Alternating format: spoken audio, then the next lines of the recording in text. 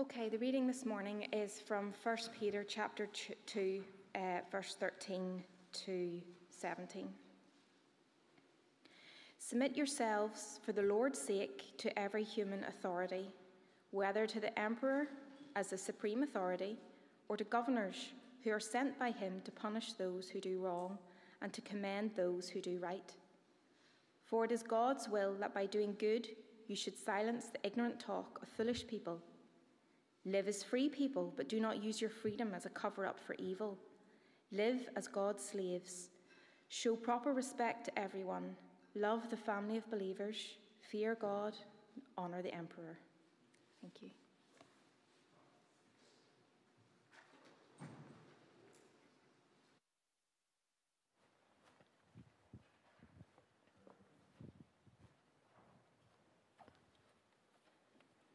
Thank you, Amy.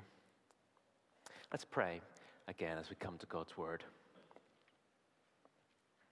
Heavenly Father, as we've been saying to you already this morning, we do need your help, and we need your help now as we turn to your word. Please teach us, please help us to understand what you say, and please, by your Spirit, would you help us to live lives that are pleasing to you.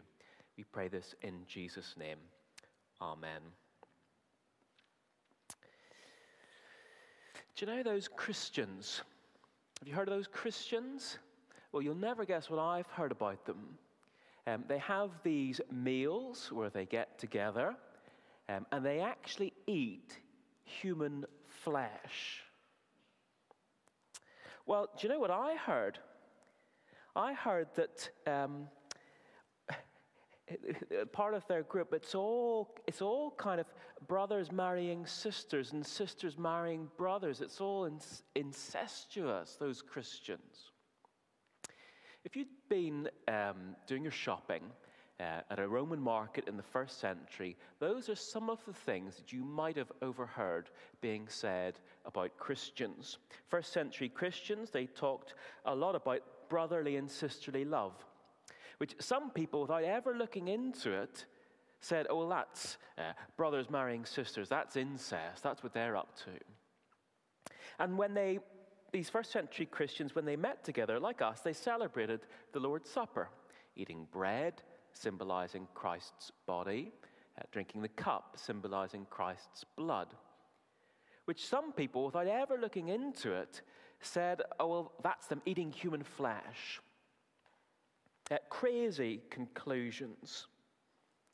Well, in our passage today, Peter calls those type of conclusions the ignorant talk of foolish people. The ignorant talk of foolish people. Well, today, those particular rumors and accusations against Christians are long gone. But in their place, there are any number of false accusations and rumors against Christians. Christians are mean. Christians are narrow-minded. Christians are dangerous. Christians are bigoted. Christians are hypocritical. Now, I've been a part of churches my whole life. And in just speaking from my own experience, in my experience, yes, at times, there has been the odd bad apple, and sometimes a really bad apple. Maybe in your experience you've met someone who has been a really bad apple in a church. Occasionally, the accusations are right. But in my experience at least, and I'm not saying this is everyone's experience, but in my experience, when you look at the majority of believers and the majority of churches that believe the gospel, in my experience, they are, on the whole, safe spaces full of kind-hearted, trustworthy people. That's been my experience. I think it's been many people's experience. And yet, the caricature of the mean-hearted, hypocritical Christian still lives on in many people's heads. So if we're going to get the gospel out to a world that really needs to hear it, we've got to kill that evil Christian caricature that lives on in people's heads. We've got to change people's minds about Christians because it's a hindrance to them hearing and believing the gospel. And last week we were thinking all about how do we do that. And we heard Peter say to us that, in fact, it's good lives that persuade critics to become Christians. And in this passage this week, we see a similar idea. It's there in verse 15, where we see that Peter says, "It is God's will that by doing good, you should silence the ignorant talk of foolish people." Doing good silences the ignorant talk of fools. So what's going to change? What's going to change people's minds about Christians and therefore the gospel? Peter says, doing good, doing good. And as we were thinking about last week, a distinctly good life is a seriously powerful argument for the gospel. But what does doing good look like? Really, that's our question for this week. What does Peter mean by doing good? What behaviors, what attitudes, what mindset does he have in mind when he encourages us to do good and live good lives? That's our question for this week.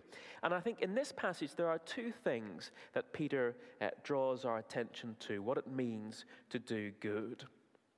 The first is by submitting to authority. Looking here at verses 13 to 16. Let me read again verses 13 and 14. Peter says, "Submit yourselves, for the Lord's sake, to every human authority, whether to the emperor as the supreme authority, or to governors who are sent by him to punish those who do wrong and to commend those who do right." Peter calls us to submit to authority. What does submit mean? Well, it doesn't mean that we just nod and smile at those in charge necessarily. It doesn't mean that we necessarily need to agree with those in charge. It doesn't mean that we can't use our voice and our vote to challenge those in charge. Submit doesn't mean those things. It means we are to obey. That's really the sense of the word. We are to obey. We are to do whatever we're told to do. Now, we're going to come on to the exception to this in just a moment. But in essence, submitting to authority means obeying. And note that we're to submit, Peter says, to every human authority. That is, to all levels of authority, no matter how senior or junior they may be. So back then, for Peter's readers in the first century, in their case, they were to submit not only to the emperor, the supreme authority, but also to the governors sent by him, both senior and junior. So in our case, it means that we're to obey even the part-time voluntary police support officer who's on his first day in the job. Or if you're in school, submitting to authority looks like not only submitting to and obeying the head teacher, but also, challengingly, the really rather self-important prefect who's only a few years above you. We're to submit, Peter says, to all levels of authority. The only exception to that is when what they tell us to do is against what God tells us to do. So, for example, in Acts chapter 4, the Jewish authorities order Peter and John to stop preaching and teaching in the name of Jesus. And they say, well, no, we can't obey you on that. We must obey God. Or you think about Daniel in the Old Testament in Babylon, who did everything required of him, who was a model of submission.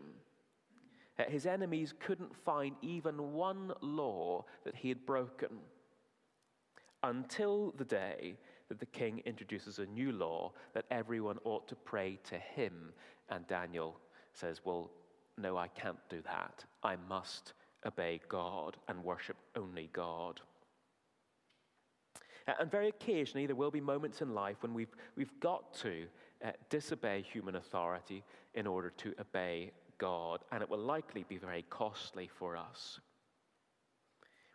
But unless what they tell us to do is against what God tells us to do, we are to submit, and this is really the emphasis of what Peter is teaching. We are to submit. What about, though, when the authorities tell us to do something which is really fairly pointless or unfair, or something that which we really just don't want to do? So when the speed limit's 20 on a road where everyone agrees it should be 30, or when we're required to pay a TV license fee for a service that really we only use very occasionally. What about those scenarios? Well, I think we'd like Peter to say, well, look, if it's something annoying, don't worry. You can ignore it. But he doesn't. No, he says, submit. And actually, really, that's where the rubber hits the road. That's where we really start living distinctive lives.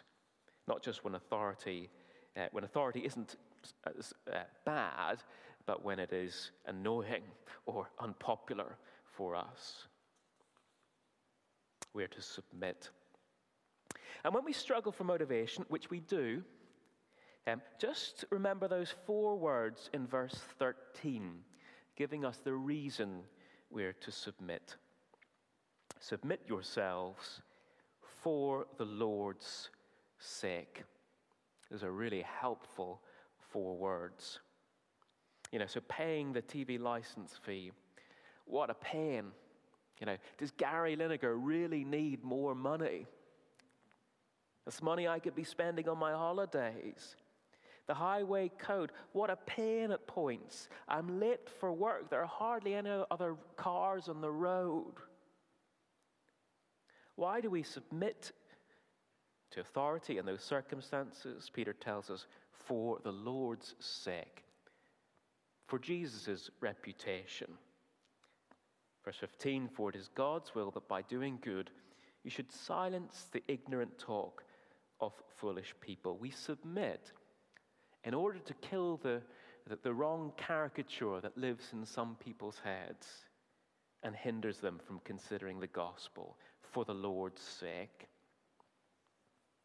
And then in verse 16, Peter addresses maybe just, 1 or 2 readers who might still be looking for loopholes.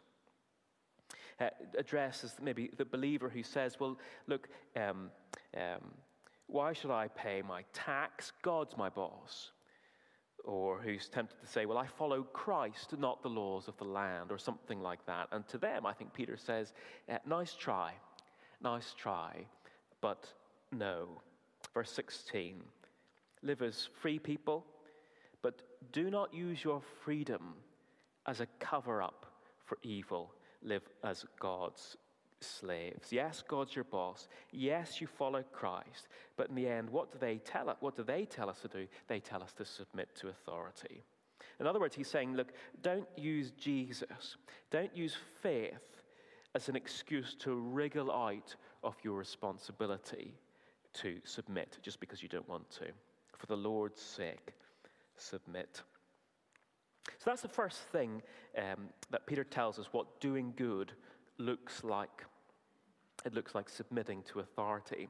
But then secondly, he calls us to, doing good looks like honoring, but not worshipping authority. Looking here at verse 17, if you've got your Bibles open in front of you. Verse 17. Show proper respect to everyone. Love the family of believers. Fear God. Honor the emperor. So we're not just to submit to, we're also to honor those in charge. Because at the end of the day, they're still people. They're still people made in God's image. And I think this primarily means not slandering authority, which really is a huge challenge. Because I think in our culture, we love to hate authority, don't we? It's kind of part and parcel of our culture. It almost feels like our responsibility that we should slander those in charge. And all the more so when it's someone we didn't vote for or don't agree with. But Peter calls us to honor them, honor the emperor, honor them, particularly in how we speak.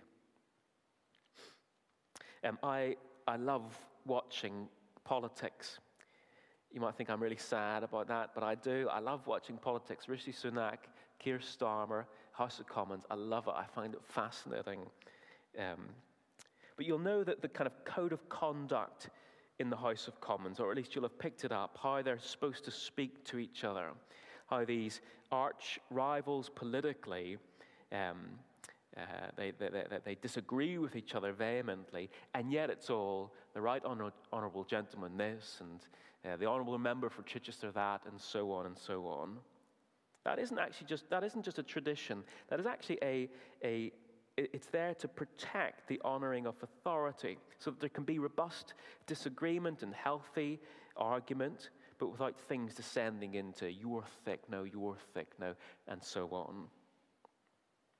Well, like that code of conduct, Peter calls us to speak honourably about those in authority, even when we didn't vote for them, even when we don't agree with them. We are to speak honourably. We're to watch our language as we speak about them.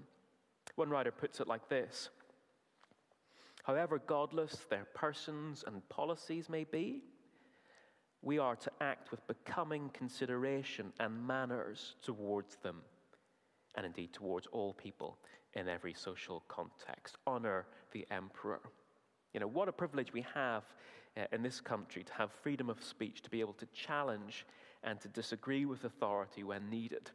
But we're not to use that freedom to slander, to dishonor, even though it's very, very common. Because, of course, at the end of the day, they're still people. They're still people made in God's image. We are to honor them.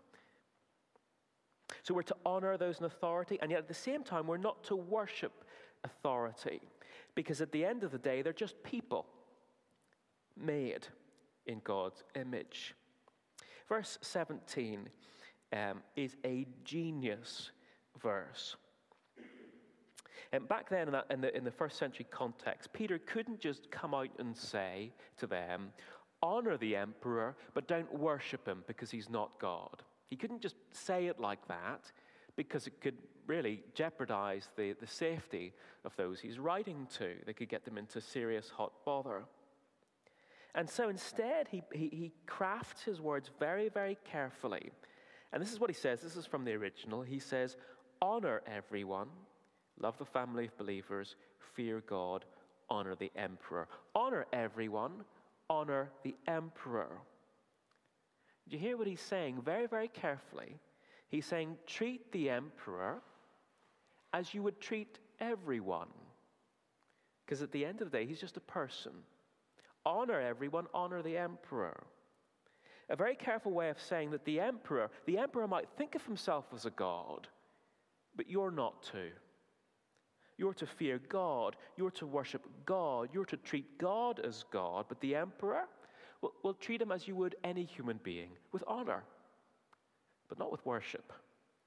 He's just a person at the end of the day, made in God's image, not the maker. Now, we might think to ourselves, come on, as if I'm going to bow down and worship the king, or worship the prime minister, or something like that. You know, this verse is for them back then, not for us today. Not really. It doesn't really apply. But actually, sometimes we do fall into the temptation of having godlike expectations of our political leaders. And we think to ourselves, maybe we would never say it, but we think to ourselves, oh, if only so-and-so, insert name of favorite politician, if only so-and-so could get in power, then things would really, then we'd enter in this age of prosperity and honor, and it'd be wonderful. We expect things of them that only God can deliver, godlike expectations. And where we're tempted to that, Peter says, no, no, no, no. Honor them. At the end of the day, they're still people. But don't worship them, because at the end of the day, they're just people made. We are to submit and honor. And now just remember again, as we kind of wrap this up, that Peter says, if we live like this, we can kill the caricature. We can silence the ignorant talk of foolish people.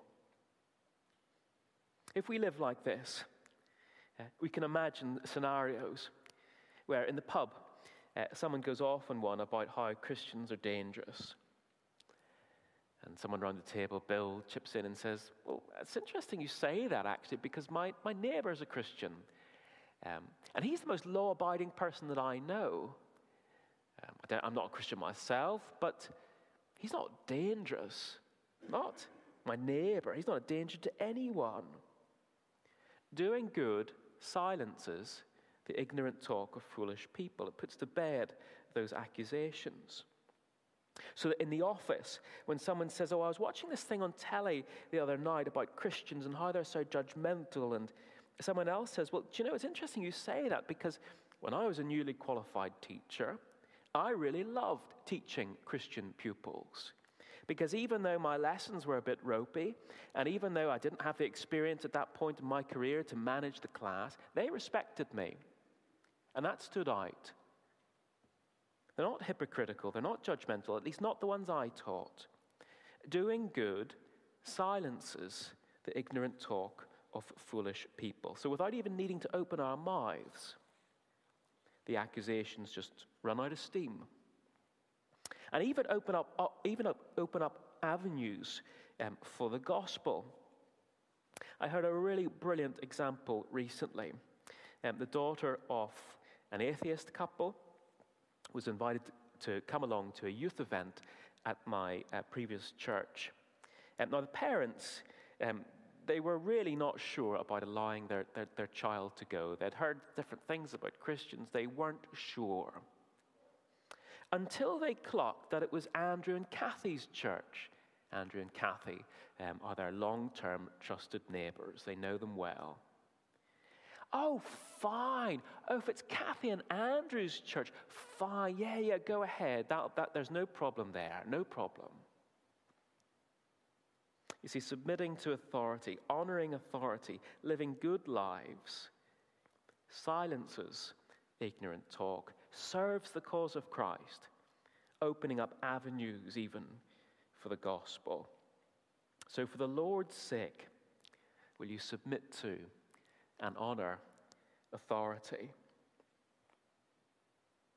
But then just a final word as we close. Maybe just for any, and as you're listening, you think, you wouldn't call yourself, you wouldn't describe yourself as a believer in Jesus.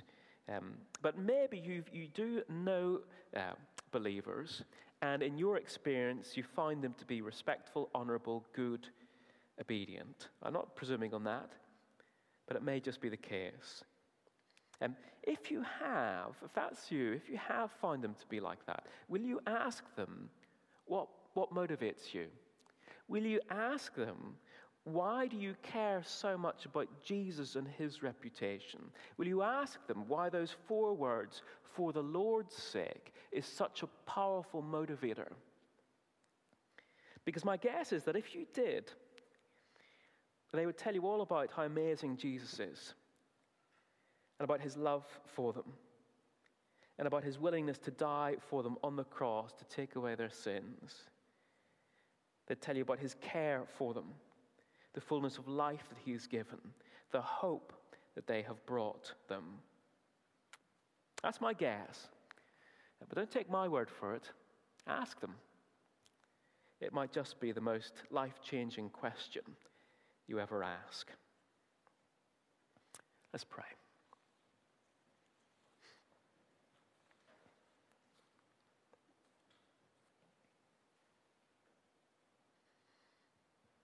Heavenly Father, we do pray, please, that you would help us as we seek to live good lives in your service.